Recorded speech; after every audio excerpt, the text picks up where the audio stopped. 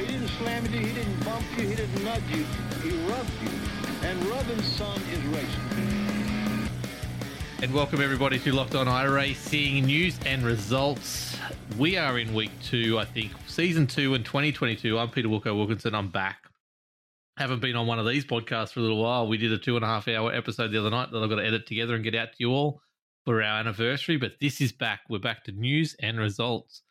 A little bit of a change tonight. This is just news and results. You're not going to hear much from me and the other two guys here about what's going on in our world. We talked about that at length the other night, and we'll talk about that again fairly soon as well. But this is just news and results. There's not a lot of news. We've padded it out, I think. But I'm joined by Braden Martin. How you going, mate? Yeah, all right. Not too bad. It's been an interesting couple of days, but glad to be here to have a chat. I can top your day. I'll go run you through it in a sec. Just quickly. It won't be a huge one, but I'll run you through it in a sec. But I'm also joined by the absolutely beautiful Alex McKellar, mate. How you going? I don't know about beautiful, but I'm doing well, mate. Had a great week of racing. Big broadcast last night, and looking forward to a chat tonight. Yes, it's going to be good fun. So quickly, before we get into all the stupid shenanigans that we've been doing, just news and results, we'll talk about Brewster Coffee. Go to brewster.coffee and find out your local coffee haunts. Go find out some new ones. Go let people know about that cool little coffee you had down at the little place that wasn't flooded, so other people can get there if everything else was flooded. However, tonight we're here to talk about cool news and results. Now, Braden, quickly, my day started with a sleep-in. I was getting messages at 5:15. I had already had someone down. We got a second person went down at 5:45. All of a sudden, we're 2 drivers down, which is a van down. So then I had to try and track down another van. Got to work finally, had to go back away from work to get this van, then back to work. And then someone got bogged, so I had to go tow them out and went into town to get stuff. 3 phone calls on the way to there. Then a phone call about, so this is the important part, right? This is a present that someone was getting from us. We had to deliver to them. We had to stop it immediately because it was an engagement present. Okay. Old mate never popped the question. So I had to go around. It took me half an hour. I could not get this guy to answer his phone who had the parcel on board. Then I'm just randomly driving around his area trying to find him. I'm getting his ping for his last delivery, and it was like half an hour ago, which is the same time I can't get a hold of him. I'm like, oh no, has something actually happened? And then I'd see him backing out of a driveway 200 meters down the road. Went and got the parcel, saved this person the embarrassment of sending an engagement present to someone who wasn't engaged yet, and then missed my movie ticket that I was going to buy to go watch the Batman, and just drove home and was sad for the rest of the day. So that was only a 6-hour window of things that happened to me today. But that sounds like a very Wilco day, I won't lie. And I'm sitting there going, this is just normal. Like, I can't be mad. But let's get I am impressed because whenever I lose a parcel with Australia Post, it never gets found that quickly. I'm just saying. We try. We do our best. So let's get into it. So we've racked together some news. We haven't been on for a couple of weeks, really. So we had week 13 off, as is now a prominent thing. We had our anniversary stream for sort of week 1, and we're back now for week 2, I guess. This is by the time it gets out. But let's start with the thing we dropped on Friday night during the anniversary stream. Our branded Locked On Lads TV is taking on Sunday Night Lights in a broadcasting showdown to rule them all when we take over the Australasian Supercars E-Series. We're actually going to be doing it, I said May 8th. Things have happened, and I think Carl's going to try and do it this Sunday night for the last 2 rounds of the current season. So we will have a little bit more of that. Obviously, they'll get a little bit of a talking about for their results because we'll be there watching it. So it'll be some of the stuff that we can actually cover. But yeah, go check out Raymond Yeager's Oval Racing Series with V8 Supercars. So it's always going to be good fun. And so Carl will hopefully be covering that for us this this Sunday night. And yeah. Oh, so you've taken me part-time commentator as well. Yes, I have. He's actually producing for us because I'll be halfway to Early Beach by then, so I won't be able to do it Nice. myself. But yes, I've Nice. stolen everything from you. In fact, we're just going to. Oh, no wonder he's not responding to my messages. Jeepers. I wasn't the one who picked him up for this Sunday, actually. So, but you like our overlays. It's got a little green tinge to it as well. So, Perfect. Well, that makes up for everything then. No, it's going to be really good. So I've been mucking around all afternoon trying to get overlays ready for said thing. But pretty excited, and yeah, it's going to be pretty interesting. If you are looking to sponsor said stream, let us know. Hit us up. Hit me up anywhere. Facebook, lockedonlads.com/Discord. Hit me up. We are, like I said, that'll be every Sunday night for a full 12-week season. So, and we'll see where we go from there. But we'll go into that's just quickly. That's Oval V8s, is that right? Yes, it is. Yeah, Oval V8s, which is pretty cool. It's been a series that's been around for a fair few seasons now. That's at least a year or so since I tried to race in it, I reckon. But it was under Full Throttle back then, and a few other bits and pieces, and it's changed hands. But Raymond Yeager's been doing it now for about 6 months, I think. And the oval rounds in the V8E series always looked like a bit of fun, so should be good. Yeah, it definitely should be good. And actually, you'll be jealous. And if we can get our team big enough for our commentary team and broadcasting team, hopefully I might even race one or two of them, because it'll get my oval fixed and my V8 fixed that I'm not getting at the moment by not racing in the oval in the V8s and not qualifying for NXR. So might be the perfect little mix, but we'll see.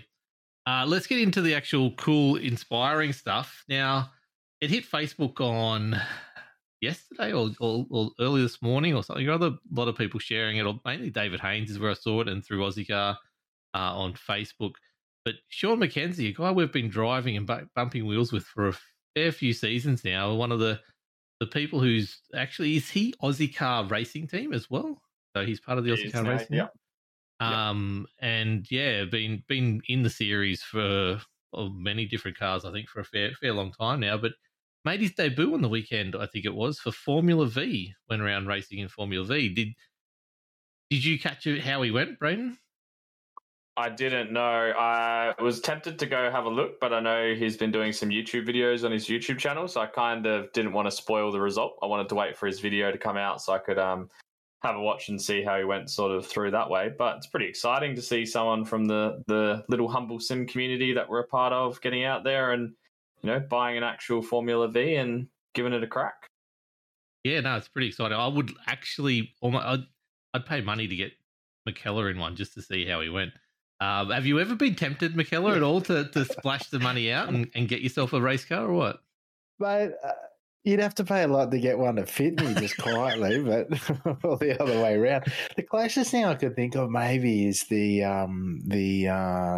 what are the Aussie cars? Yeah, the Aussie Tourers. Aussie racing cars. Yeah. I even watched that. Josh Rogers was going around at Simmons Plains on the weekend. Started on pole, had some car trouble, finished third, but. I figure, they're kind of similar. They got a motorbike engine. You could run around in them and they'd be interesting. But again, at 6 foot for grown man proportions, you struggle to get into something like that. But otherwise, yeah, I reckon I'd like it. So I'd love to have a crack, but as yet to bite the bullet and anything. I did see a Rogers at the front when I was on the broadcast, but I was kind of sort of half watching and not really watching, and I was kind of like, every time I see like names now when I'm watching, especially all those development series and things like that, I'm like, that name, that sounds like a sim name. Have I raced them before? Is that a name I'm familiar with? Sorry, did I say Rogers? Josh Anderson. Sorry. Oh, Anderson. Yeah, okay, Josh Anderson. Sorry. King, in my view, he is dead set the king of Bathurst on iRacing. You put him in anything and he'll go close to winning any race at Bathurst, Josh Anderson. Yeah, and before he got his microphone, he'd be typing a novel at the same time coming down the mountain. Unbelievable. Crazy. Yeah, look, it is, and I do get the same thing, especially when you, like I said, you're watching either stand for the motorsport madness weekends or whatever they have, Speedway Week or Speed Week and stuff like that. You are seeing names and you're like, yeah, where do I know them from? But it is really good to see someone like Sean McKenzie get that run. Someone from my work actually offered me a fully fledged car to race the other day. It was like $15,000. Just need my engine for it and a trailer. Stay away, Pete. Knowing your luck, there'll be a wheel falling off. There'll be mechanical failures left and right. The guy I used to play poker with, he actually races Speedway, and I see his photos on thing all the time. Him and his missus get right into it. She actually raced in a Queen series, so all the wives of the racers got in and did a series for charity and that kind of stuff. Had a ball, like really good, having fun with it. And then I saw his post on the weekend, and it's like you show the broadcast, the actual real life broadcast of following these two cars around, then it pans back to this car on fire, and someone had run up the rear of him and actually and car started going ablaze. So it got out safely, no one injured. But yeah, some of the photos were horrific. And that's exactly what would happen to me. So of course it would. Hey, I just did a quick Google search looking for Mackenzie's YouTube channel. I just found Matt Harriott. Yeah. Another Aussie car, and he's in a V at Wakefield Park a couple of weeks ago. Yep. Yes, I believe Matthew Harriott won Rookie of the Year for Rookie of the Season or something like that for the last season. Yeah, so I think they have been chatting, and Lee Partridge runs in a Formula V in Victoria as well. So a few of the guys that we've raced against, yeah. My only criticism is he's driving an orange car, but other than that, mate, he's getting out there. That's it. That Formula V series that Ira had for Aussie Car was stacked full of some real life drivers. And you obviously you see Chaz and you see Kostecki and stuff like that in there, but there was a whole heap of actual Formula V drivers in there, and I think that's where a few of the names come from that I recognise all the time. And I just it was a special field, and if you were in it to actually see what was going on. But yeah, no, very good for Sean Mackenzie, and then yeah, couldn't have happened to a nicer bloke. Always good to race with, except when I punt him at I don't know which one it was, but that all happened. Of the tracks. All of the tracks. I pump people everywhere. So yeah, congratulations. Hope we we'll watch the YouTube thing later and find it. But it's Macca Motorsport. There it is. Go check it out, Macca Motorsport, and we'll try and get him on the podcast eventually someday and have a chat to him about it, hopefully. But let's get on to the next piece of news, which is another cool event, which is the Peachtree 3. Now, Braden, have you done all your research on this and exactly what's going on when people go to Road Atlanta on July 14th? Yeah, absolutely. Full of research, as you know. So, actually, this time. The Peachtree 3. So, it's another iRacing special event that debuted last summer, raised just over $57,000 for the National Multiple Sclerosis Society. So again, they're teaming up with them for another 3-hour charity event. It's a team racing event again, this time at Road Atlanta. And basically you can start donating now. So you can go to www.nationalmssociety.org/iRacing. But the premise of it is that you'll be doing a 3-hour team event. It's in the Chevrolet Corvette C8R GTE, the MX-5 Cup, and iRacing's GT4 class. And basically competitors are going to have like unlimited fast repairs and things like that. It's all about making sure everyone in the race gets to finish as many laps as possible and, hit their donation goals and things like that. The broadcast split that gets broadcast by iRacing is going to have iRacing executive producer Steve Myers there, NASCAR Cup Series champion Chad Norris, and 2020 NASCAR Coca-Cola iRacing Series champion Nick Ottinger as well. And there'll be some additional splits as well at different times. And basically, because the Peachtree 3 is designed for raising money for charity, basically there's some purchasable sort of advantages that you can make. So if you want to issue a drive-through penalty to another competitor, you can donate $350 and they'll give them a drive-through penalty. You can also call for a caution. So maybe you're a lap down and you really want to get that lap back. You can pay $500 and you can do that twice to call for a caution. And a caution with a wave around, you can only do that one time, and that's $1,000. If you can muster up the donations to get $1,000, then you can get yourself a little wave around as well. So, really good way of iRacing getting involved in the charity scene. It's something that I'm starting to see them do a little bit more recently over the last sort of year or so, which is really, really good and a good way to use their platform for good. It's an interesting concept, isn't it? Those sort of pay to play, or not pay to play, but the charity and those interesting little nuances that they've thrown in there. I saw Jimmy Broadbent do something similar a while back to raise some money, and that looked like a bit of fun, a bit like I don't know, one of those amateur or club days where they have the bangers out there doing stuff. What do you reckon? I was thinking about maybe doing like a World Series for skips on a week 13, where we get some of the different countries that we've got at the moment that are really quite prominent on a Sunday night. And now that you mentioned the charity aspect, that might be a good concept to run with. Not the waiver rounds and the donate for that, but donate to come and have a drive, and then run the World Series out of that. That sounds like a bit of fun, Yeah, that'd be really cool. It's obviously we announced the Cure Cancer fundraiser we're doing fairly soon, and one of the ideas we've been throwing around, I've been throwing around with one or two people, is obviously the Legend series, as we talked about on the night. Similar idea where it'll be entry fee will be just show that you've donated to the cause. Pay what you want, as long as as there's a donation you get in. But yeah, little things like that you can add to it as well, or all that kind of stuff. But anytime we're raising money for those in need is good. So well done iRacing for getting on that. But I wouldn't have minded a few times to be able to, give a couple of top split TV cars a drive-through penalty or things like that. Yeah, donate a little bit of money here and then. Yeah, I'd be bringing my wallet that's pretty thick to the party if we're doing it again that way. But yeah, no, it's an interesting idea, and it gets me thinking about other things you can do. Like, you want to start on pole in our Legend series, $50.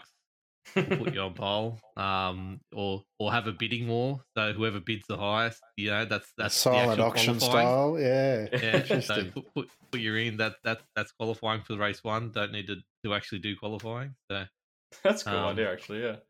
Yeah. So if you're doing an entry fee and you pay what you want, we could just do whoever pays the most. That's what we're doing. Set the grid by donation. Yeah. Yeah. No, there's all kinds of cool stuff with that. So yeah, like I said, we've got stuff lined up. Tim's got me trying to shop for a Wonder Woman costume, so we'll see. But that's got to be a minimum 1,500 if we hit the target before I even think about that. So can they pay you not to wear it? We do that as well. That'd be great too. Yeah, 100%. Take whatever money I can get to do whatever. So if it's not to do it, then that's fine. Yeah, no, it's gonna be good fun. I think then it makes me think about wanting to jump in it, but not for those prices. So I'm not paying $350 for a drive. Sorry, that's American too. So cheaper. So $3 million AU dollars. Yeah, yeah, pretty much. But yeah, if you're keen, that's 14th of July. So get into that. We've got a few name changes floating around that happened while we're away. The Butt Kicker is now the lead sponsor for the World of Outlaws late model series, which is pretty cool. The Butt Kicker getting more with iRacing. The one that took me by surprise was a place called CarQuest Auto Parts. Apparently fairly big. I was rolling through their Twitter, through my Twitter, and randomly come up with this CarQuest Twitter page saying that we've got an announcement coming very soon for iRacing in the next 24 hours. And I'm like, what are they doing? Then I went, it's just a sponsor deal. And that's exactly what it was. That the World of Outlaw, CarQuest Auto Parts, Sprint Series is now the new name for that. So, yeah, that's pretty cool. See some different names getting into the sponsorship deals. Either of you guys ever tried a butt kicker? No. Every time I flick through and look at a rig and you see them and you understand what they're about, they make perfectly good sense. But I'm never going to pay what they're asking for it. Yeah, it's interesting, same reason I haven't got into a Formula style car or something like that. I'm worried about, I one day would aspire to get a bit fitter and maybe run full motion, right, in my declining years. But I thought maybe an interim step might be a butt kicker, but I don't know, maybe if someone slung us a trial version, happy to send it back and just do a bit of a review or something. But I'd be interested to know what they're about, Yes, so I assume you get the motion of if you lose control. So if it I think starts to shift, riding a ripple strip and, maybe not Yeah. throw the wife at it or something, but, like it just... so you wouldn't get the sensation of the actual G forces if you I started don't to think lose so. tail or anything like that. Yeah, I Well, think it's just vibration. Yeah, maybe, I don't know. I mean, I feel like I get a lot from a direct drive wheel. I wonder Yeah. what the butt kicker would add to it.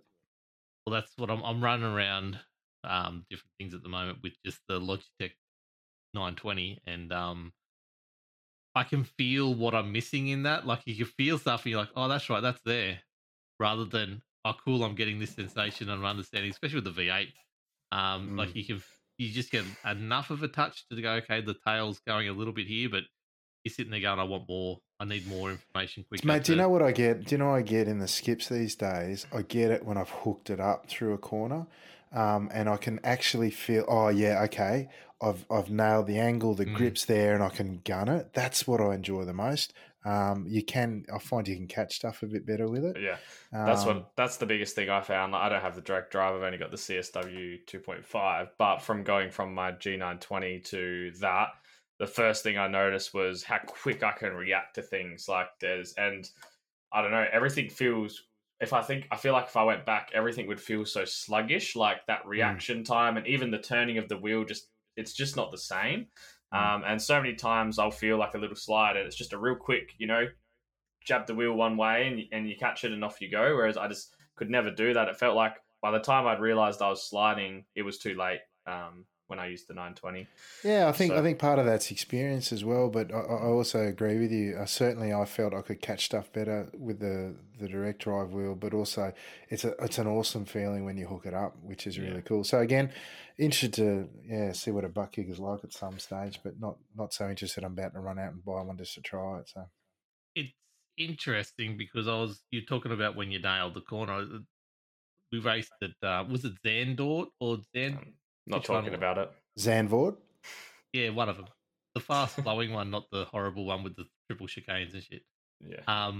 We raced there, and I actually felt comfortable. And you come up over the hill where Braden got smashed into the wall, and then down past the sand bit, fast right hander, and I felt like I was nailing that corner. And when you put the foot down, it was really like it felt like it was hitting the edge of the grip, and it was just holding on perfectly in a 920. So it was nothing like what you're gonna get. It's like, but that was a really good sensation. So I can't wait to get a direct dive and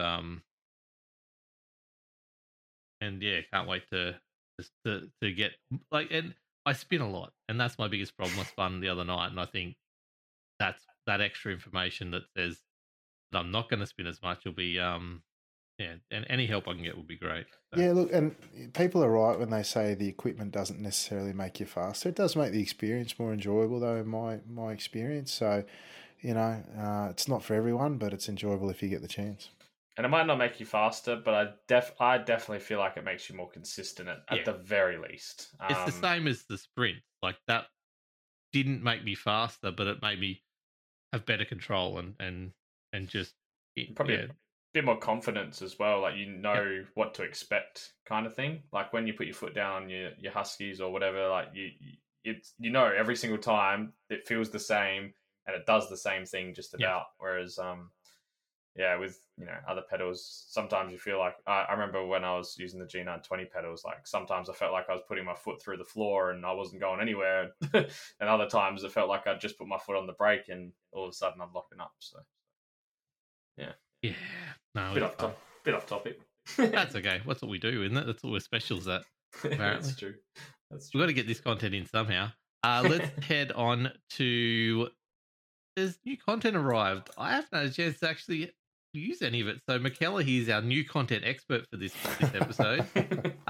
You've driven Winton. You've driven a Formula 4.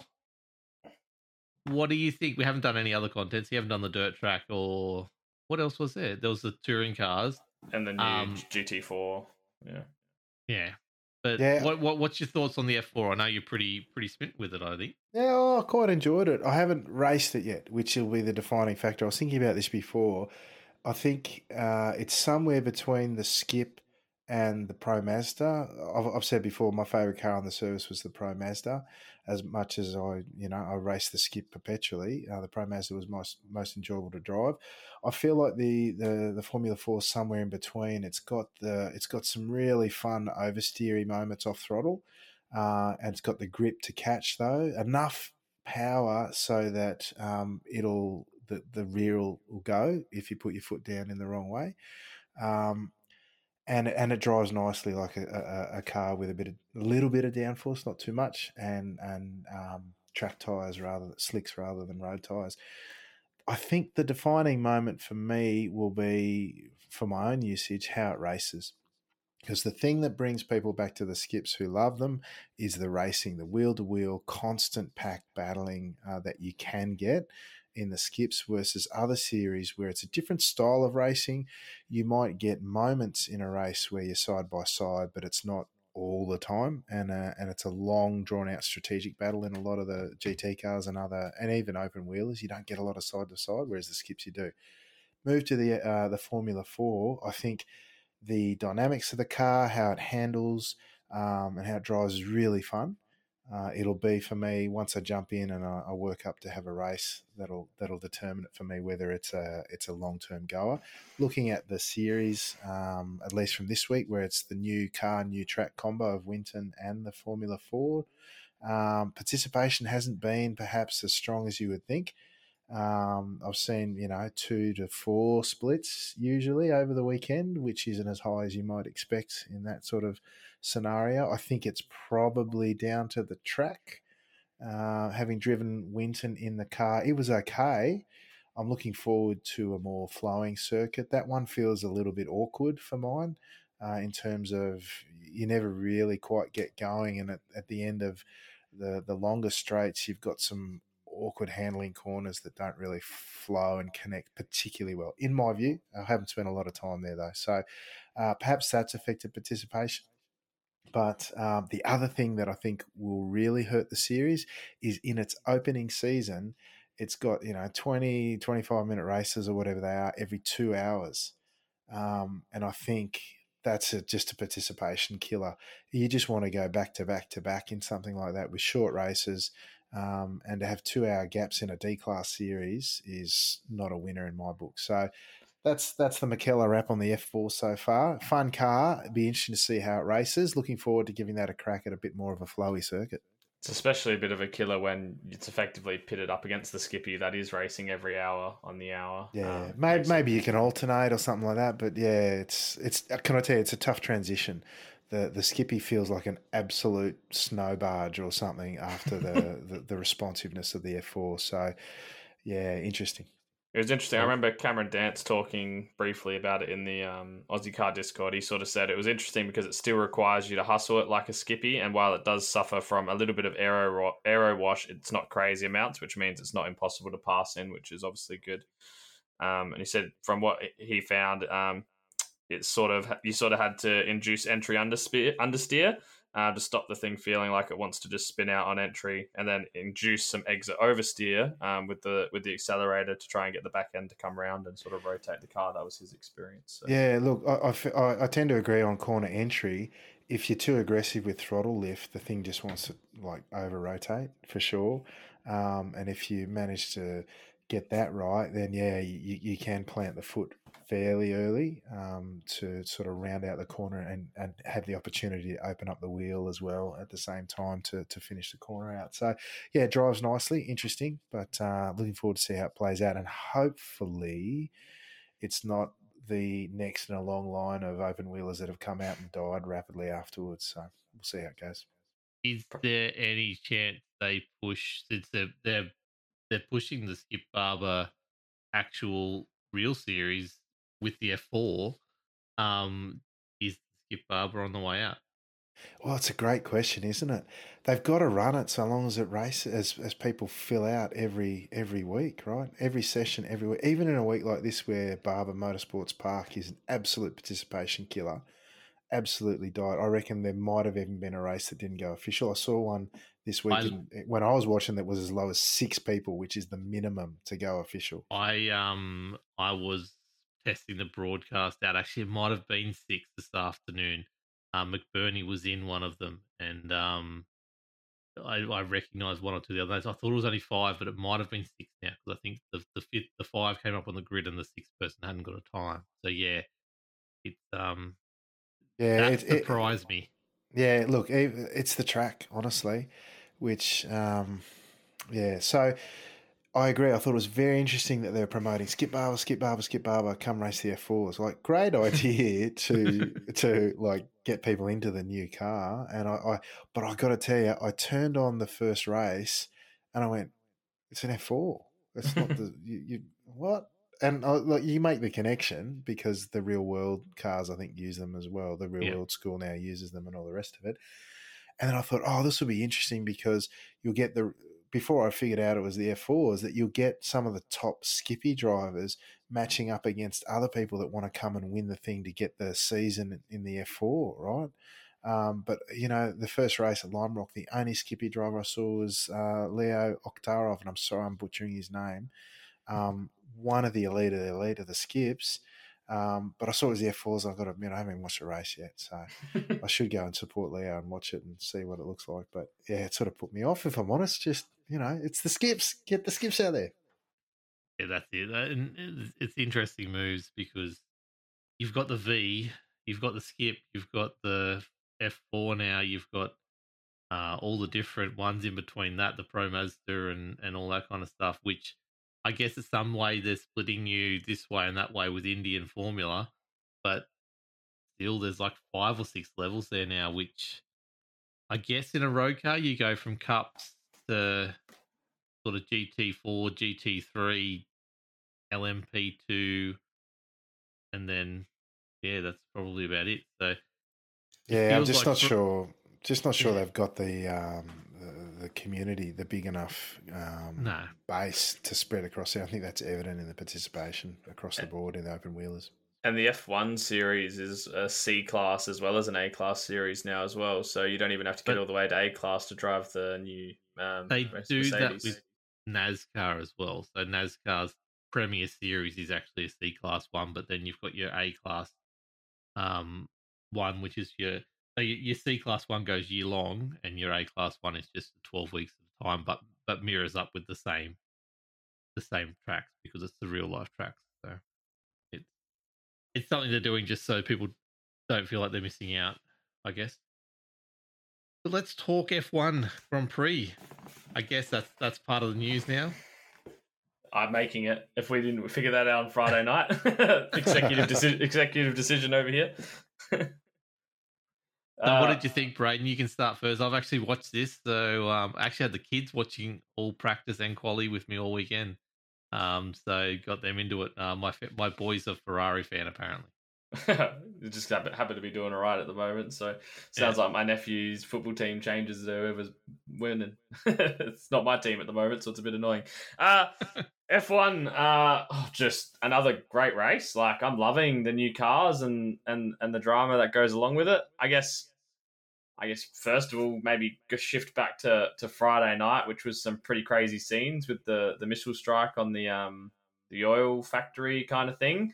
Obviously a very serious topic, but I must admit, like, not my first thought, but one of my first thoughts was like, I wonder if Netflix have done this just for some more drama for their Drive to Survive series. But I quickly quelled that with sensible, rational thoughts.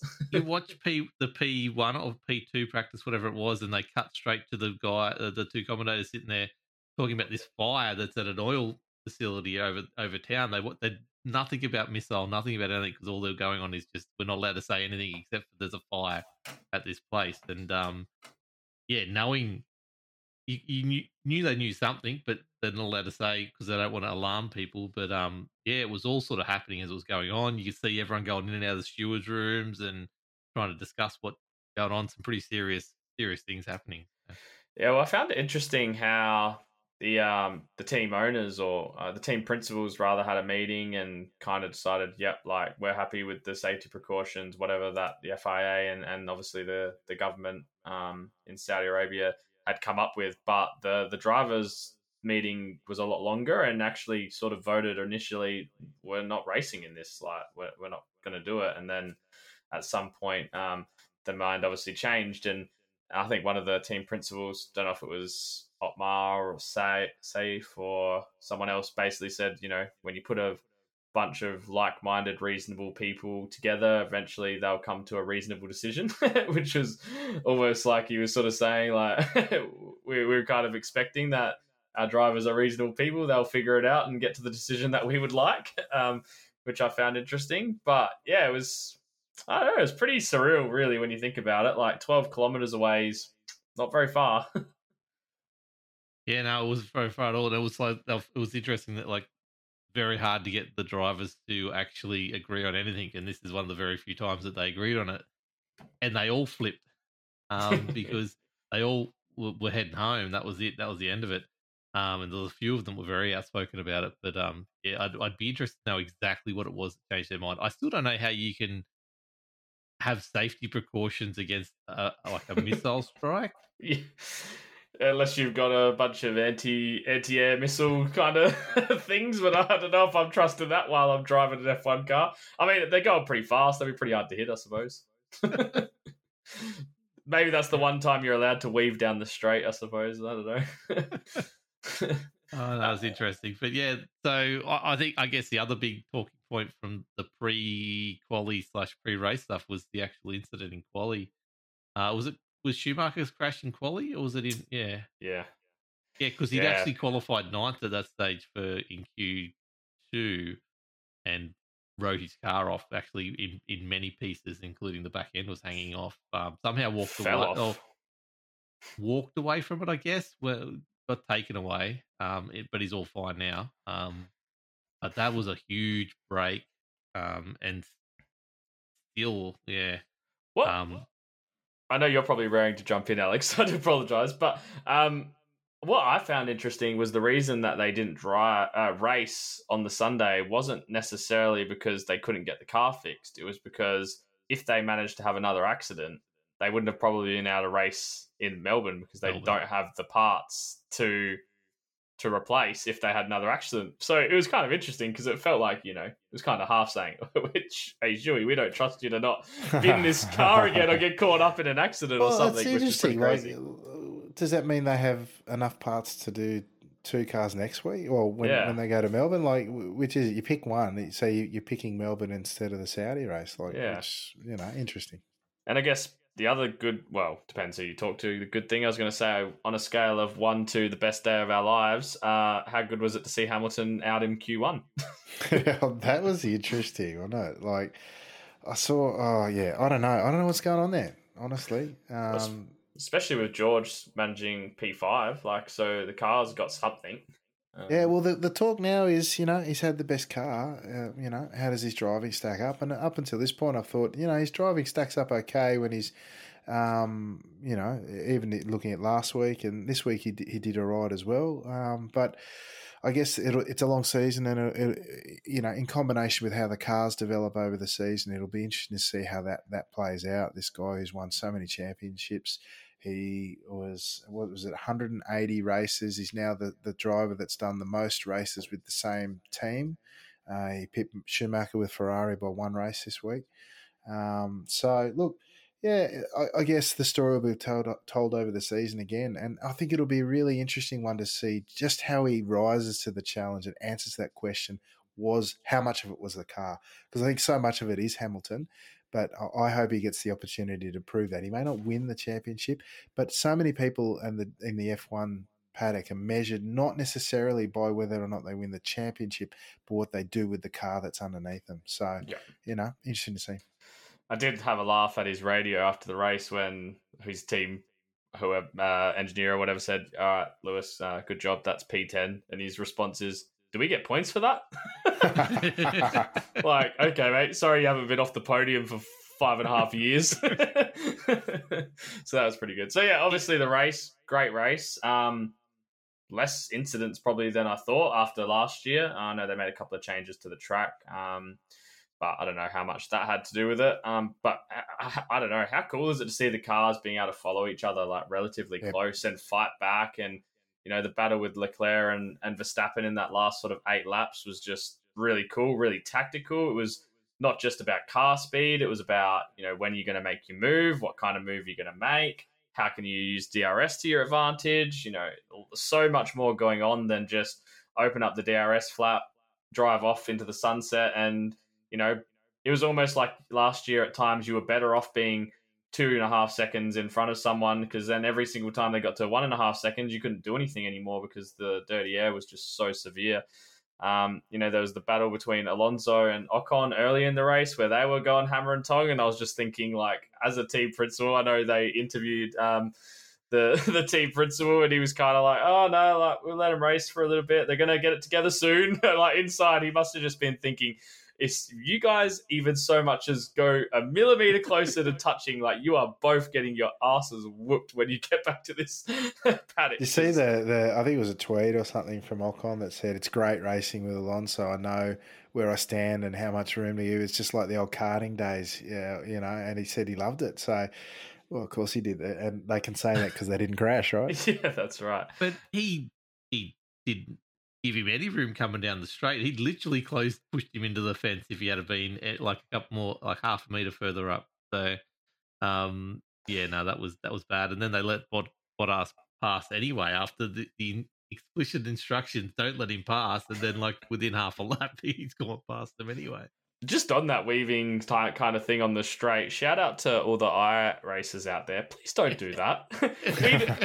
I do not have Fernando Alonso reaction speed in my poor little sim rig. Like, let's just not make that kind of battle on any of the straights, please. Speaking of comparisons to iRacing, and going back to focus on that battle between Leclerc and Verstappen at the end there, I've seen some people criticise, and I'm the skippy guy, and I love the skips and all the rest of it. How people just wait to the last lap, and you don't want to be first, you want to be second, and all the rest of it.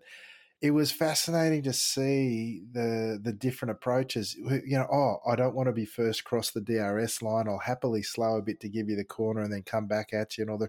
It felt to me exactly like the sim racing experience, where you've got to think so much more about where you position your car on the track. And it doesn't have to be first. Do I want to be first? Do I want to be second coming out here to finish, 6 corners down the road, so I'll be in front by then? As you say, the aero changes, the way the cars handle and can follow each. Now, I've set all that up, and straight away after 2 races, it's just been fantastic. So that was my big takeaway, apart from any of the results. The thing I found really interesting as well, sorry, Peter, was how completely differently set up the Red Bull and the Ferrari were. And it's something that you don't really ever get your attention drawn to, maybe because the racing's never been like this. But how Leclerc, when Verstappen was behind him, would pull 5 tenths, 6 tenths in Sector 1, but the straight line speed difference from the Red Bull was so massive, he'd get it all back in time to get close in that DRS zone. And it was almost like, and I think this is kind of how he did it in the end, he almost needed to brake late, early, to make sure that he was just behind him as he got into the DRS zone, but then shove it up the inside into the actual corner. So when they got out of the corner, he had DRS and Leclerc didn't.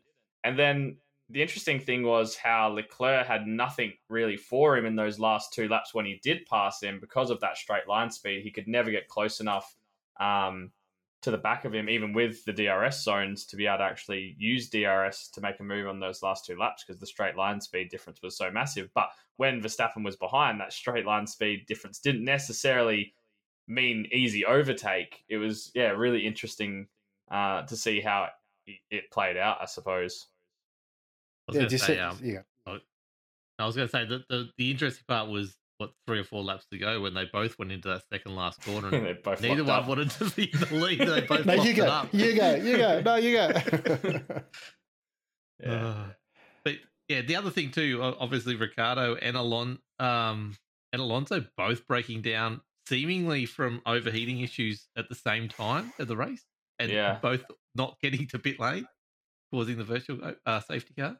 Well, and then eventually it was the virtual safety car. And that's kind of Hamilton's race might have been a little bit better if he didn't get screwed over by the pit closing, but then they also screwed over by telling him to box like when he was 150 meters past the pit entry as well, which is just not Mercedes type stuff. Like, you know, that's the bread and butter kind of thing, which I guess it's that pressure stuff, isn't it? You know, they were talking about it, coaching some cricket. Like when you make a quick single, you put a fielder under pressure, they make a mistake. It's kind of, you know, how do you react when you're under pressure? And they're the kind of things that can start to creep into your game when all of a sudden you're not leading by 35 seconds to the rest of the teams. The other thing as well was I felt a little bit sorry for Perez, like dominating the race, goes into pit straight away, safety car called as soon as he comes out, goes from first to third and sort of didn't really give much of a welt after that. First to fourth, really. Yeah, first to fourth, really. Sorry, yeah, because he had to redress straight after. So yeah, that was a bit of a sad moment after him chucking it on pole, but good for my fantasy team, I suppose. Quickly, answer me this. How does the virtual safety car work? The fact that cars go at different lap speeds out of it and they close gaps and open gaps up. Yeah, well, they just have to drive to a delta. So they got to keep their delta positive, which means they're slower than the minimum possible lap time. So if your delta, is it a minimum or a maximum? I don't know. Anyway, they got to drive to a certain pace. Yeah, so they there's a pace. They need to be below whatever that pace is, slower than whatever that pace is. So you can theoretically take less time. You can take more time. You can take more time because you're not as close to that delta as you should be, and that's where people catch up. But it was weird. I remember having it explained watching a video. It might have been a Chain Bear video. If anyone hasn't watched Chain Bear's videos on YouTube, very, very good content creator to do with F1 and explaining rules and engineering and lots of really, really cool things. But I think it was his video sort of explained it that there's obviously the 3 sectors, but within those sectors, there's a bunch of micro sectors as well. And my understanding was that you had to be positive in your delta in a certain amount of those micro sectors. And if you're not, then you can get a penalty as well to try and stop people like dropping 6 seconds back and then catching all that time up at the end, trying to warm up their tires or something like that. But it was weird because Hamilton did have a lap where he was like 2.5 seconds slower than Leclerc, and then had the next 2 laps he was like a second and a second and a half faster under the virtual safety car. Verstappen, yeah. So yeah, I'm not exactly 100% sure how it's all calculated and worked, but that's the basic gist of it. Yeah, it was an interesting enough race. I stayed awake through the whole thing, which was a surprise. Jeez, you've done well. I did. It was 5 o'clock in the morning and I was probably on the phone trying to work out things for work the whole way through because people were pulling out of work, so that probably helped. But it was good, and the whole lead up was good, and very excited to see that it's during my nap time now. Next time in 2 weeks' time in Melbourne, so. Be very interested to see how this track plays out in Melbourne with the few changes. Like I was watching Simmons Plains on the weekend, and Crompton talking about how the back side of the track's now going to be a lot more faster. So it'd be interesting to see how that plays into it. Obviously, the V8's there as well. It'd be going to be a fun track to watch. Be interesting to see if Ricardo can score some points at home. He's going to do something. Well, odds are in his favour at this point. Yeah, it was interesting. Like I think he had a pretty good strategy. I think if his car didn't break down, he did that 8 laps or whatever it was. Considering where he started, he could have gone the whole way on the hards at the end, which with that virtual safety car that he caused. If that, like he was done to the end. So yeah, he jumped up a lot of places when that first safety car happened because he didn't have to go in. So, but yeah, he doesn't seem to have the pace, and obviously neither does Lando. Although Lando did okay, I guess. But it's good to see some different names floating around, and the love for Haas is real, I guess, from everyone. So, can you imagine Gunther going off on the Netflix series this time? That'll be brilliant. I'm waiting for that alone. Especially after the first Bahrain race, scoring some points. He must be right on the German line. That'll be brilliant. I'm looking forward to it. Oktoberfest in the pit lane, I reckon. I'm hunting for content on Gunther for this season, just seeing what I can find to get my fix. So that wraps it up for the news. Remember, if you've got news you want us to cover on the podcast, please let us know. Hit us up. Contact us at lockedonlads.com. And also hit us up in the Discord. Drop a direct link to me if your local league or anything like that has some news. Hit us up. We're happy to record stuff with people or anything like that. Just let us know. Or if you want to do a bit of a pre-recorded thing, let us know. We'll try and slot it in. We are heading into the results now. We have a lot of results to catch up on. You're going to hear from Carl Withy 3 times tonight, okay, everyone? So we're going to cover some ANSCAR. We're going to cover some SNL, some ODSE. Is back on the results bandwagon, and we don't really have any SRW. No, Braden doesn't want to talk about that, so no, we'll cover those ones at the moment. So you're going to hear from Carl straight away. Let's get into week 4 of ANSCAR. This was a couple of weeks ago. All kinds of stuff happening. But tell us what happened in the week that was week 4, Carl. Hello folks and folkettes, and welcome to this week's ANSCAR wrap-up. I'm as ever Carl Wilkinson with you, and tonight we start off with the Truck Series from Auto Club Fontana. The 4th round of the Affinity Construction ANSCAR Truck Championship saw Kai Turner taking pole position from Jaden Russell on the outside, both setting identical times, but Kai setting it first landed him pole position. It was a 37-strong field at the fast track, and despite a cautious opening few laps, it was not long until the yellow fell on lap 5 for the first of 4 cautions. Lap 20 saw a Mitch battle between Martin Gallagher and Mickelmore, and it did not end well for the three. They made contact with each other, leaving Martin out with Mickelmore damaged as well as Gallagher.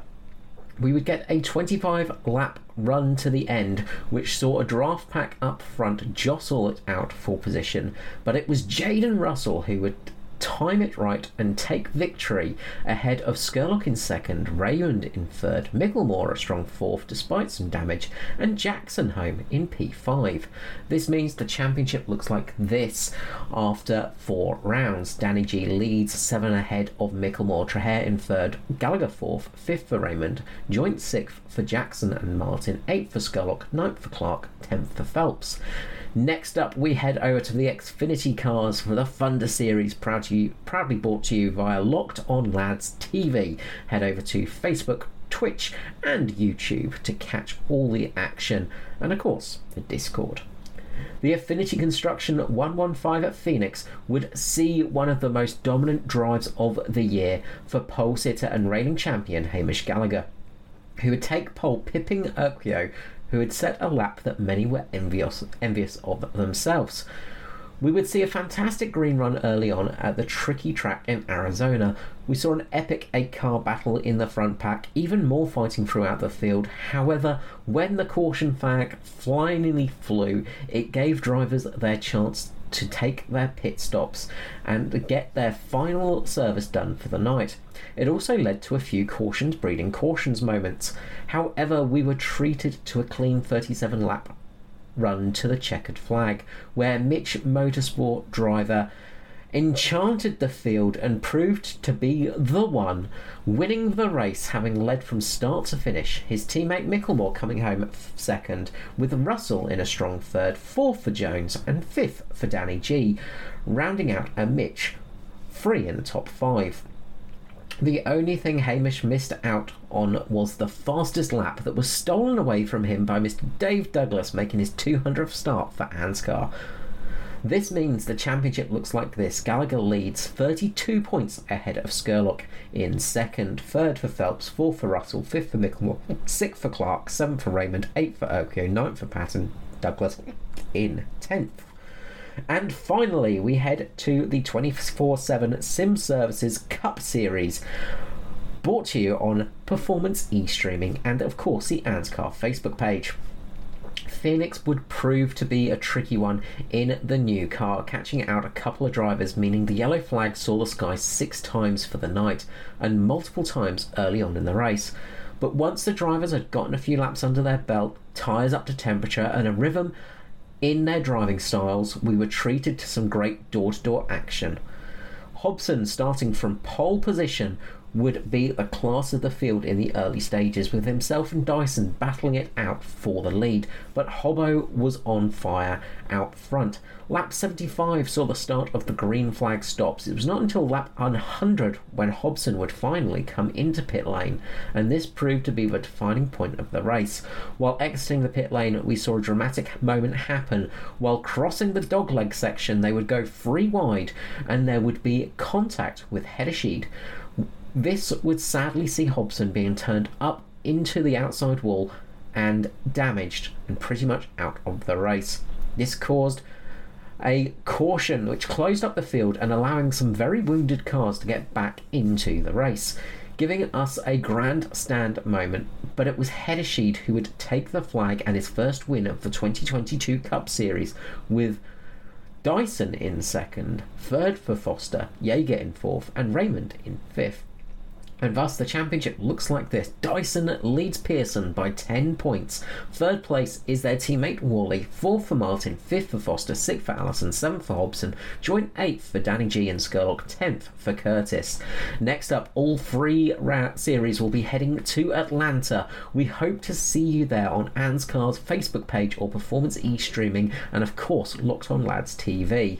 And as ever, a huge thank you to the Locked On Lads crew and Locked On iRacing podcast, your home for all the best Aussie online racing action. Back to the studio.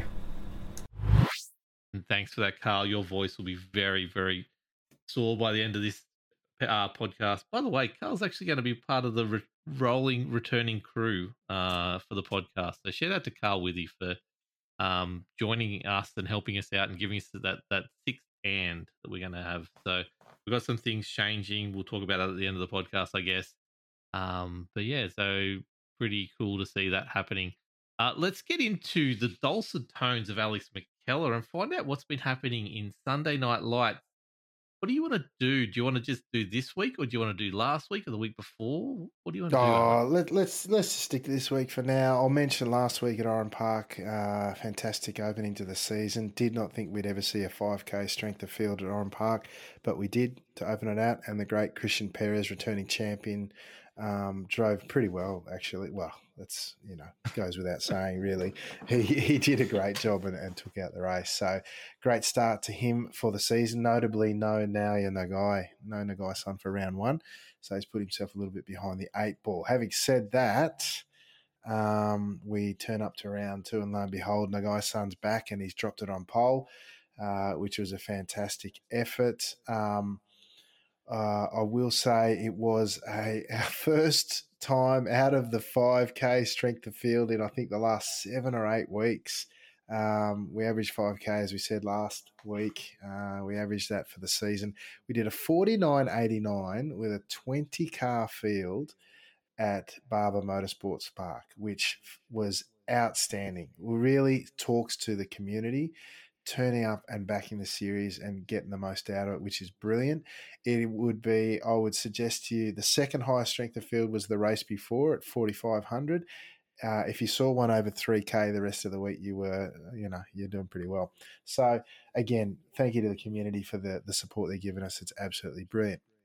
As I said, Naoya Nagai chucked it on pole. Brett McBurney for McFlabby Racing, leading ANZ driver, chucked it on the front row of the grid, 89 1,000ths behind Nagai. So brilliant drive from Brett. Well done, sir. Well played. Ollie Peacock back, who's always been a good qualifier, actually, the UKNI driver. He was in third. And Takumi Yamato, the second of the Japanese drivers on the grid, started fourth, with the third one, a tail gunner, Hikaru Sasaki, starting out of fifth. The other ANZ drivers in the field, I should note, actually, something that set up the story of the race, Christian Perez only qualified in seventh, which was interesting and notable. Donald Sabanal was one of the other ANZ drivers. He started in ninth. He snuck in. There were 2 drivers, car number 19 and 20. Sabanal was car number 20, who had identical I rating coming into the race, 37.05, I think the last 2. Everyone else was above 4K, but they had the identical I rating. One more driver, because there were 2 splits of 20, one more drive and we have 3 splits, and I reckon we cracked nearly 5.5K strength of field. But better to have a full grid of 20 and be under in my book. So Anyway, Donald started 9th. Vasco, the other ANZ driver, started in 10th.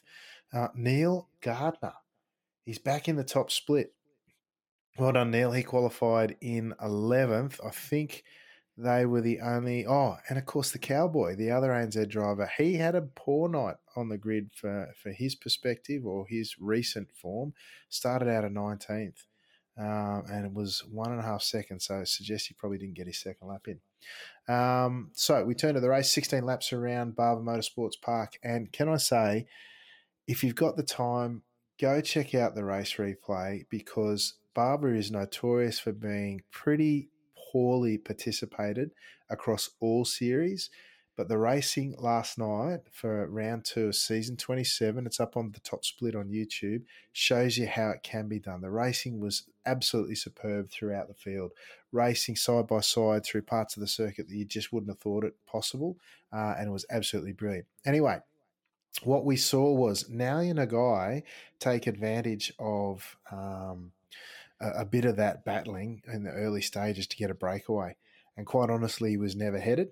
And the guy took out the race by nearly 5 seconds, which was outstanding. He is very, very strong on one-lap pace, and if you leave him to his own devices, he'll drive away with it. Now, what that left behind was battles aplenty. The front group was fractured briefly. Saw a secondary pack of 3, I think it was, of Peacock, McBurney, and Sasaki. The second Japanese driver at the time, and Yamato might have been in there as well. I'm just stretching my memory banks of the old man brain at the moment. But what we saw behind there was Perez stuck back a bit further with a gap to bridge, and he wasn't happy about it, but it really made for the ongoing developing story in the race. He worked his way forward after an early sort of incident and then had the daunting challenge of chasing down that front pack minus Nagai, who was off to the races. He managed to do that, and then the battle was well and truly on. He passed 2 Japanese drivers in Sasaki and Yamato, and then moved on to Peacock and McBurney, and spent the briefest of moments in second place before he got swamped again. It was all on again. So, look, fantastic racing up front. And then there was this second group that consisted of the likes of Swarovski, Amadio, Booker, Devantia fought his way forward as well in there. Look, honestly, go check out the replay. It does it better service than I could ever do. But the racing was absolutely spectacular. It's the funnest night I've had at the races, calling a race in a long time. So go check it out. Long story short, at the end of the night, as I said, Naoya Nagai managed to run away with it by nearly 5 seconds to take out his first win of the season, first one in a long time, breaking the drought after a poor run of luck. Ollie Peacock managed to fight the best of the rest, fight his way forward to be the best of the rest and finish second ahead of Brett McBurney, who rounded out the podium as the leading ANZ driver, and he was in it up to his eyeballs, really taking it to some of the best in the world. And congratulations to Brett on a really solid drive. Christian Perez was on the front of that pack briefly, but then had a moment in conjunction with, I'm trying to remember who it was, but regardless, he ran wide and was relegated down to 4th. Not too bad, all things considered, but certainly not where the Spaniard wanted to be at the start of the night. But again, put that down to his quality effort, probably not where he wanted to be at the start, and that translated into the finish. Hikaru Sasaki rounded out the top 5 in what is his debut season, another Japanese driver to watch. All right, as we dive down into the field to see the ANZ drivers, Vasco Swarovski had a solid drive finishing in 8th. Sam Devantia had quite an adventurous little race. He's finished down in 11th. And Neil Gardner, the other ANZ driver there, rounding out the point-scoring position in 12th. Donald Sabanal, unfortunately, was right up there in amongst it, punching well above his 3,700 I rating towards the front half of the field before he had a self-induced moment in the final sector. And once you get on the grass out there, he actually did well not to hit a wall. So, but it did cost him points, and he finished down in 19th. Jumping then quickly to what was the only other split. We went from a just nearly 5K split down to an 1800 soft in the second split. And what we saw by way of ANZ participation, well, the race itself was taken out by Jose Garcia, the Iberian. But then we saw a string of ANZ drivers in there. Paul Wilson finishing second, the great Nathan Burney finishing in third with a podium there on a Sunday night, which is great. Timothy Harris in fourth. I throw the word great back in there to describe the great man Ken Himes. He's got a top 5 finish in there. The two stalwarts there of Mark Jeffrey down in 7th and Jason Willman, who through the week said he's struggling to balance his drag racing, his real-life drag racing and participation on a Sunday night, still backing up and managed to finish 8th on the night.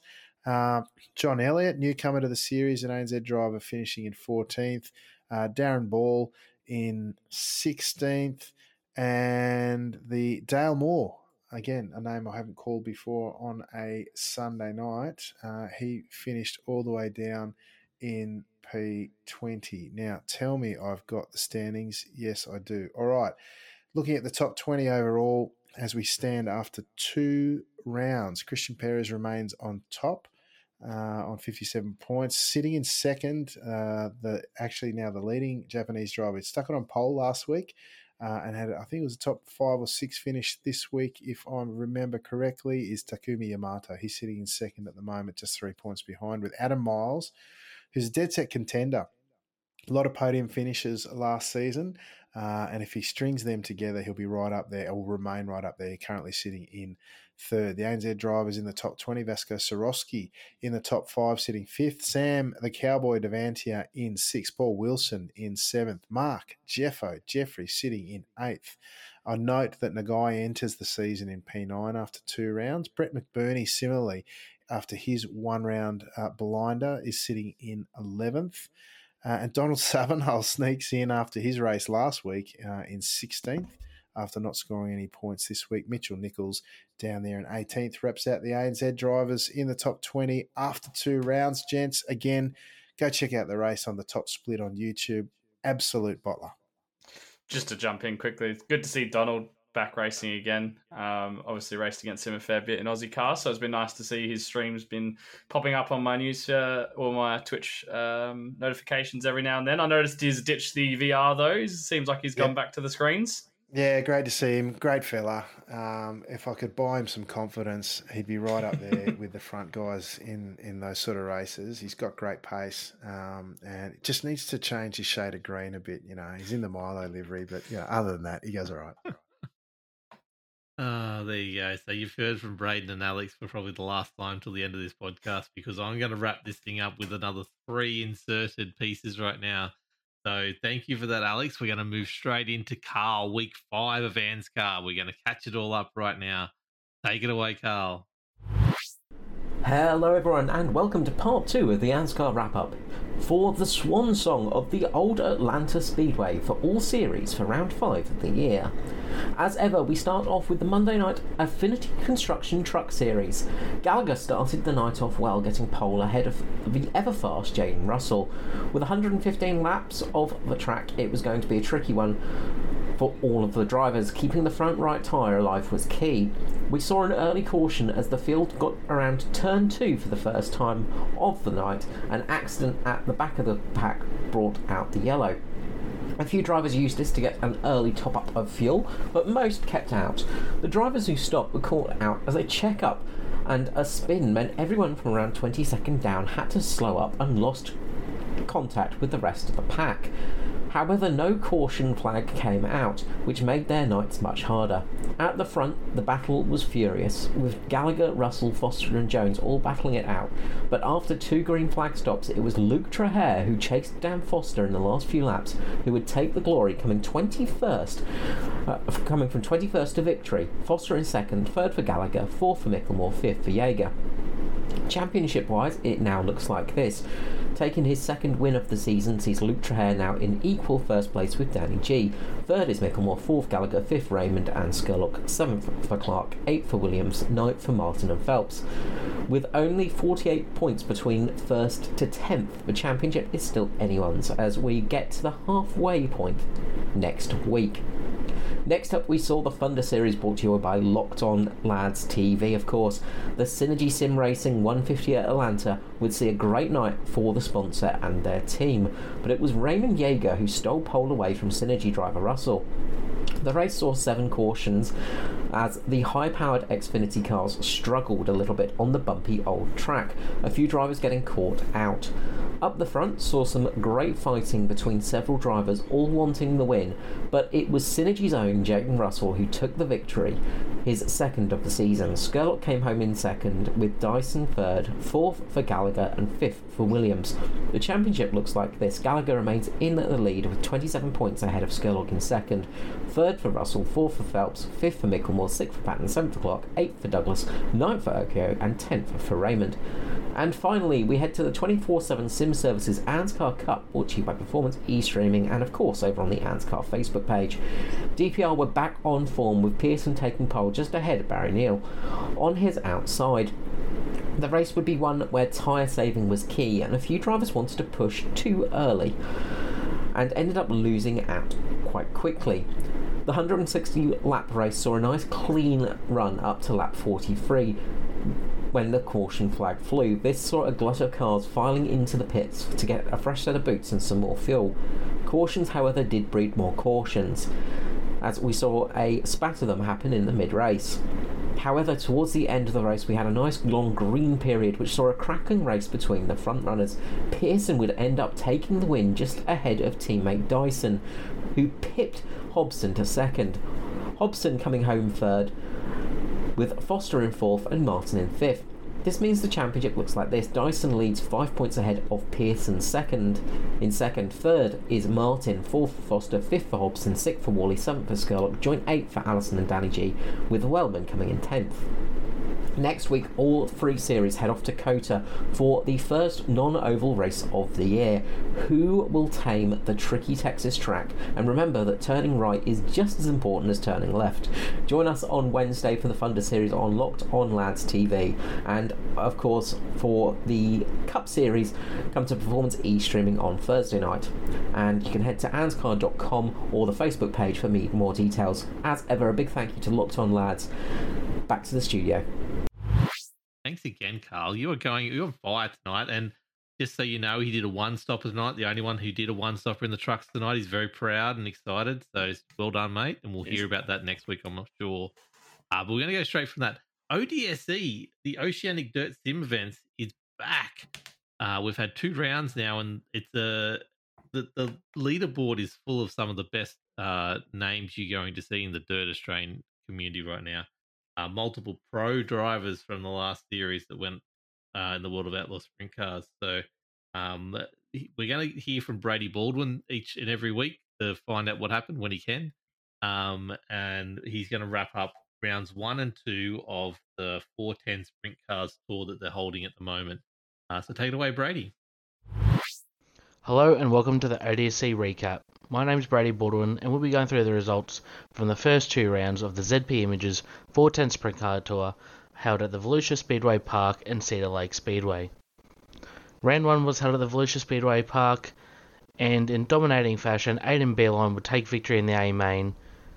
After quick timing in qualifying and winning his heat, he would lead all 30 laps of the A main to take victory only by 0.6 of a second over Tim Ryan, and Harry Stewart would be in third. Clayton Davies would be 4th, and Sean Stevens rounding out the top 5. Blaine Densley would take out the Tristos Racing for Life Foundation Hard Charge Award. After starting 24th, he would finish in 8th, in what was a great display of driving for Blaine. Round 2 would be held at the virtual Cedar Lake Speedway, and victory would be taken by Joel Berkeley in very controversial fashion. Aidan Beerline, Braden Shute, and Tim Ryan were battling for the lead all race with only 2 cautions throughout the 35-lap main event. Unfortunately for Aidan Beerline, shortly after taking the lead, he would have a spin and suffer terminal damage and would end his race with about 7 laps to go. The final caution of the night seen Braden Shute and Tim Ryan battling it out for the lead, with both of them making contact, would send Shute spinning, and Tim Ryan, who crossed the line first, would be relegated to 8th post-race. That left Joel Berkeley the winner of the Cedar Lake round, with Clayton Davies in 2nd and Harry Stewart 3rd. Bob King would be 4th and Riley Bilson in 5th. Josh Barry would take out the Round 2 Hard Charger award. After starting 21st, he finished in the top 10. The series points of the first 2 rounds sees Clayton Davies with a 5-point lead over Harry Stewart, with Tim Ryan only another 8 points back, with Aidan Beerline 4th, Joel Beckley 5th. And the rest of the top 10 is rounded by Sean Stevens, Josh Barry, Riley Bilson, Braden Chute and Nathan Norman. Round 3 will be held this week at the virtual Kokomo Speedway. Thanks guys, and talk to you next week. And thanks for that, Brady. Always good to hear from the dirt community, and hopefully we can build the series up again, because it is the best Australian dirt series that I've seen, with some of these names in there, like the very own Clayton Davies and Aidan Beerline and Tim Ryan battling it out week on week is some of the best action you're going to get. But let's go back there.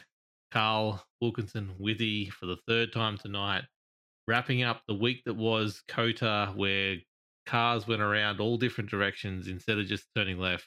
So take it away, Carl. Hello chaps and chapettes, and welcome to the ANSCAR wrap-up here on Locked On Lads. I am, as ever, Carl Wilkinson with you, and tonight we start off with our trio of track races with the Affinity Construction Truck Series. Texas, everything is bigger in Texas, and that includes the track. At 5.5 kilometers in length, it is the longest track on the calendar. With 20 corners, it would be a real test of skill for all the drivers. 23 brave drivers took to the track for the trucks, with a DPR lockout at the front. It was the COTA king, Andrew Dyson, taking pole 8 tenths ahead of teammate O'Shea. We saw a good clean start to the race as the leaders went 3 wide into the first corner, with O'Shea taking the lead. However, the battle for the lead was not over as Dyson claimed his spot back later in that lap. The story at the front was between Dyson and O'Shea, who would be nose to tail almost all race long. The rest of the field would battle it out as well. From 3rd to 6th, it was a constant fight between Foster, Russell, Gallagher and Traher.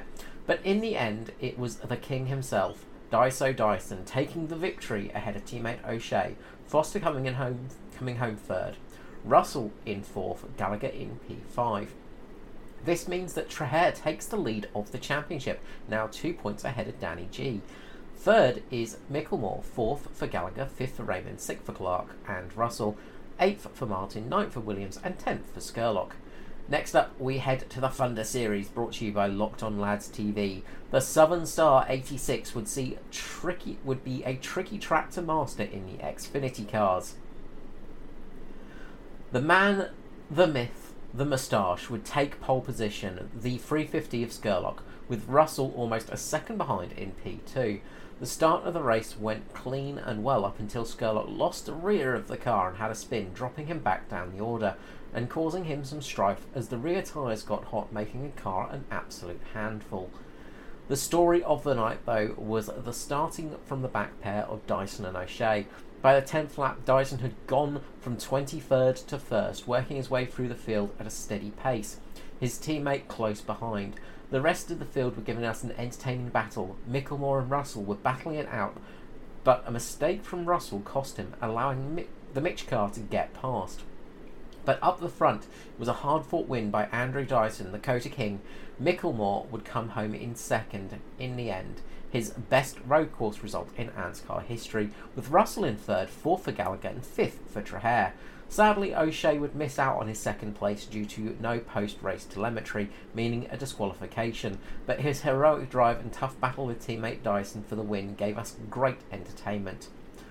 The Lone Star driver himself, the Lone Southern Star driver, I should say, Aidan Schultz, would come home in P8 in the Lone Star state. This means the championship looks like this after 6 rounds, and it's halfway point. The reigning champion and Xfinity whisperer Hamish Gallagher leads 28 points ahead of Skurlock in 2nd. 3rd is Russell, 4th Phelps, 5th Micklemore, 6th Clark, 7th Patton, 8th Raymond, 9th Douglas and 10th Carol Walden. And finally, we head to the 24/7 Sim Services Cup Series. The 7th Gen Cup car proved to be tricky to handle on the outskirts of Austin, Texas, as many drivers would struggle with the new car and its tricky warm-up period. A few road course aces would come out of the woodwork for the night's event. with the main battle being between DPR and Synergy at the front. It was the orange car on pole of Dyson, but rookie Luke Rosella trying his best to take the crown just a few tenths behind him in second. The battle for the lead was a close one, with Dyson, Rosella and Hobson with less than a second covering them for half the race. A few attacks were made, but the three were stuck with each other until the pit stops came. Dyson getting his undercut would see him get a 5-second lead over Rosella. Rosella would soon set the fastest lap, chasing him down, and Hobson would sadly spin coming out of pit lane, meaning he had to settle for third in the fight. However, the highlight of the night was between O'Shea and rookie McFarlane for third and fourth, the two changing position lap after lap, consistently battling through the race. Foster would try an early undercut, and it would pay off a little further down the field, where he had to defend against the DPR duo of Pearson and Worley just to keep them off until the finish line, netting himself a P6. But in the end, no one could get the crown off Dyson's head as he took the win. A flawless race by himself, with Hobson coming home in second, O'Shea third, fourth for McFarlane, and Lobb in P5. Sadly, Luke Rosella lost out on a P2 due to no post-race telemetry, thus facing a disqualification. Tom Freer managed to get his first top 10 in the series as well, congratulations to him. And so the championship looks like this after 6 rounds. It is Dyson still in the lead, 15 points ahead of teammate Pearson. Third is Foster, fourth Hobson, fifth Martin, sixth Worley, seventh Skurlock, eighth Allison, ninth Danny G, and 10th is Weltman. We look forward to catching you all next week, of course. You can see all the action of the Thunder Series Wednesday on Locked On Lads TV, and the Cup over at Performance E-Streaming, and of course the Anscar Facebook page. Thank you so much, and we'll head back to the studio. And thanks for that, Carl. You are a legend. I can't wait to work with you even more, especially with the broadcast this Wednesday night, and then they'll watch what you do on your own on Sunday night, unless we get someone to help him, which I'm working on at the moment. However, speaking of Formula One before, let's quickly touch on, I went straight from that into NASCAR, and watching the real-life NASCAR Cup cars drive around COTA made me feel really good, because they kept on spinning off and doing all kinds of weird things. Was it one of the guys, the start, everyone's gone up to the turn one, he's put the foot on the brakes. One of the actual Joey Logano is at the front of the pack leading them up to turn one. He's put the foot on the brake and it's kicked left on him, then it's kicked right on him, and then he's gone straight ahead, missed his braking mark completely, went up into the offshoot, came back on the track about 15 cars back, and I just felt so good about myself, because if Joey Logano can do that, I'm allowed to do that every other corner. Maybe not every other corner, we only did once, but they look so tricky to drive in real life, and I'm glad it's not just me in the sim that's struggling with them. So the only thing that'd make me feel any better is if any of them died on that those big pyramids of death through the first one. It'd be good if someone hits that in real life. I'd love to see that, rip off a tire or something. You know, I've done that a few times in the Skippy. I saw a few tweets on socials after it, and everyone was commenting how boring of a race it was, because it went on. It was the longest race in history, just about. There was caution after caution after caution. But the finish was all worth it, apparently. So massive, big finish to it. I didn't get to watch the end of it because I dropped the kids off to school, but it was really good to run straight from Formula into Indy. Sorry, not into Indy, into NASCAR. Hopefully Indy will run after something soon, so I can watch a bit more of that, because McLaughlin is the championship leader. Let's wrap it up. We've already gone for way longer than we should have. Sorry, Braden. I know you're shaking your head at me, but Braden, what have you got planned for the next sort of couple of weeks till we hear from you next, and where can people find you? Absolutely nothing, to be honest. Is it Scops this weekend? Maybe. I think it might be Motorsport. So I probably should try and do some practice for that, because that is an absolute challenge in the V8 supercar. Lots of undulations, lots of off balance corners. So I guess I'll have to try and do some practice of that. And I hear the Split 2 SRW V8 Supercars Series Championship is heating up, and you're one of those people who's heating up in it. Besides, your tyres might be heating up, and you're probably not heating up. But no, it's about as icy as it possibly can be at the moment. No, championships are well and truly thrown away unless Stefan Lawrence decides to not show up for the last round. That's about as good as I'll be able to do. I know it's like an endurance round, but if I win, he's going to be coming second, and I would need him to come about 15th or 20th or something like that, and that's not going to happen. So yeah, no, SRW championship is well and truly over. But yeah, I guess I'll be racing at Imola if I'm not managing to get into the Scops second split. I don't know. Guess we'll see how we go. You're going to win second split and you're going to get straight into first split. Then you won't be able to race SRW. Absolutely not. Not that I would ever win second split, but even if I did win second split, I would not be taking my position in the top split. That's for sure. So where can people find you, mate? Asleep? No. You can find me at twitch.tv/the1dwade, or probably very much crying about my football team on Twitter. Quite a few not very happy posts on the weekend at Braden Talks. Yeah, send him all the Port Power memes you can. Give this boy a bit of cheer in his life, poor guy. Instant block. Alex McKellar, what have you got lined up before we start talking about what's happening with the podcast and I wrap up? And where can people find you? Yeah, well, I've actually been doing some racing, bit of streaming my own races as well since I've ditched the VR for the time being. So I've been enjoying that. I did about 9 skips this week. So we do move to Coda next week. So we'll see how that goes.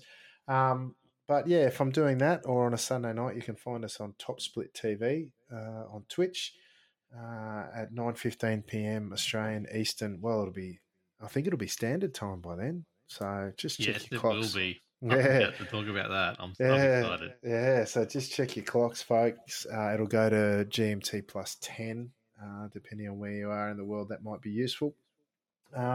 Or just, if I'm streaming a race, it might be there 1 or 2 nights. I did a Saturday afternoon this week, which was fun.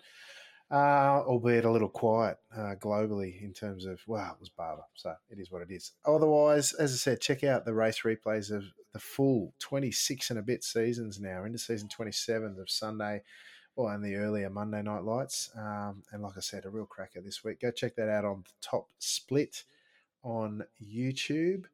And of course, Infinite Racing Services is where we do the lap guides with the great Christian Perez doing the driving and me bumbling around with the words, which helps the non-Spanish speaking listeners, I hope, a little bit. So other than that, mate, that's about me, and we might even catch up with you guys some stage during the week as well. By the way, you said you did 9 races. You might have forgot to mention that you won 7 and came second twice. It's not a bad strike rate. It was not bad. I got a few poles in there too, so it was a good. It was a quiet week, but you know what I like about a quiet week? It's good to get the old tractor and farm out a bit, but also you get the opportunity, and even in a soft that's like 2K or something like that, you'll get another 5 or even 6K driver in there, and you get the great battling experience. I raced with Edwin Valerino this week. Who I haven't raced in a long time, my Panamanian friend, fastest Panamanian on earth, I call him. And, and he just give it to me. Like we had a great battle, but it's just all that sort of skip racing I was talking about before, side by side through everywhere. And it was a lot of fun. Had a good and hard battle with Brett McBurney. We had words afterwards in PMs and stuff. No incidents or anything. It was about style and that, but full pump to Brett. He saw what I was saying on the stream and had a message to me after, and then we both had good points and we both acknowledged it. So and we both learned from it and hopefully become better racers. So yeah, mate, I did a few this week and enjoyed every one of them. Sweet, well done. Now, quickly before I wrap it up on my end, we are trying to we're trying to get the live version of a podcast to you weekly. So what we're trying to do is pad out Locked On Lads TV branding with an actual schedule. And at this stage, it's obviously the broadcast for Thunder. It will be the Supercars E-Series on Sunday night, and then it'll be Tuesday night. It'll be the live version of the podcast. We're going to change things up a little bit. We're going to try and get the guests back in so we can have a bit more of a diversified chat with people about a certain topic, and then what we've been up to as well. All that stuff will be its own separate thing, which you can catch live, and then we'll put it up on a podcast feed later on for those who don't want to catch it live or who don't want to go and watch the video version of it. So keep an eye out for when that launches in the next couple of weeks, which then leaves us time to do what we just did tonight, news and results, and that's it. So you'll get that one as normal as well. Most likely the same hosts do both each week. We've got 6 on the cycle now with a guest, hopefully. And yeah, that'd be pretty good. If you're interested in guesting with us, let us know, hit us up. If you're interested in helping us out in some way, shape, or form, we are looking for people to organise the background side of things. We're also looking for commentators and producers for the Lads TV side of things as well. So hit us up, let us know what you're keen and interested to do. Join the team and have a bit of fun. And if you got a race for us, you can race for us too. But, you know, we're looking for a setups person somehow. I can't do setups, Braden can't do them either. So he's shaking his head agreeing with me, I think. I don't know. The live podcast would show that.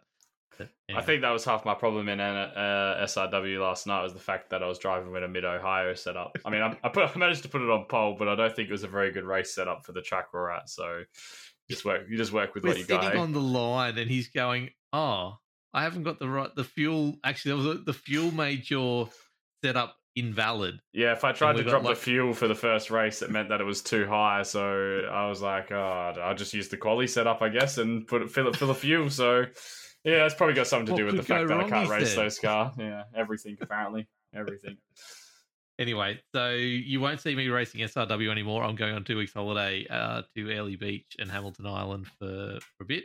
2 weeks back before the house is ready, and then 2 weeks of probably moving in, getting the studio and the broadcast room set up and the rig room set up. So over the next 6 weeks, I'll be a bit sporadic, but hopefully once all that's set up, you'll see a lot more of me broadcasting, podcasting, and hopefully some racing. By the end of that, we'll be looking at, see where I am with Anne's car and see where I am with the V8 at the moment. But hopefully just getting a few officials done. I'm not working as much during the day, so maybe be able to sit back and do some officials and maybe put them up as videos later on, much like McKellar does now. But the other thing we're toying around with is if this Legend Series works pretty well, maybe making that a regular every other Friday night or something or other. And my idea is to set the broadcast PC up, set it up ready to go, and just follow the action, and then me race over here on the thing, but I also try and commentate, and we have the whole Discord, like people in Discord chatting away, and that's part of the broadcast. So a no producer broadcast. We'll see how it goes. It'll be a bit of fun, but let's see. That's it for this week, everyone. Thank you, Braden. Thank you, McKellar, for talking Formula Ones and other kind of news stuff with me, and we'll be back next week, probably, maybe, hopefully, with more Carl Withy talking about Anne's car again. And yeah, have a good week and see you later. Bye.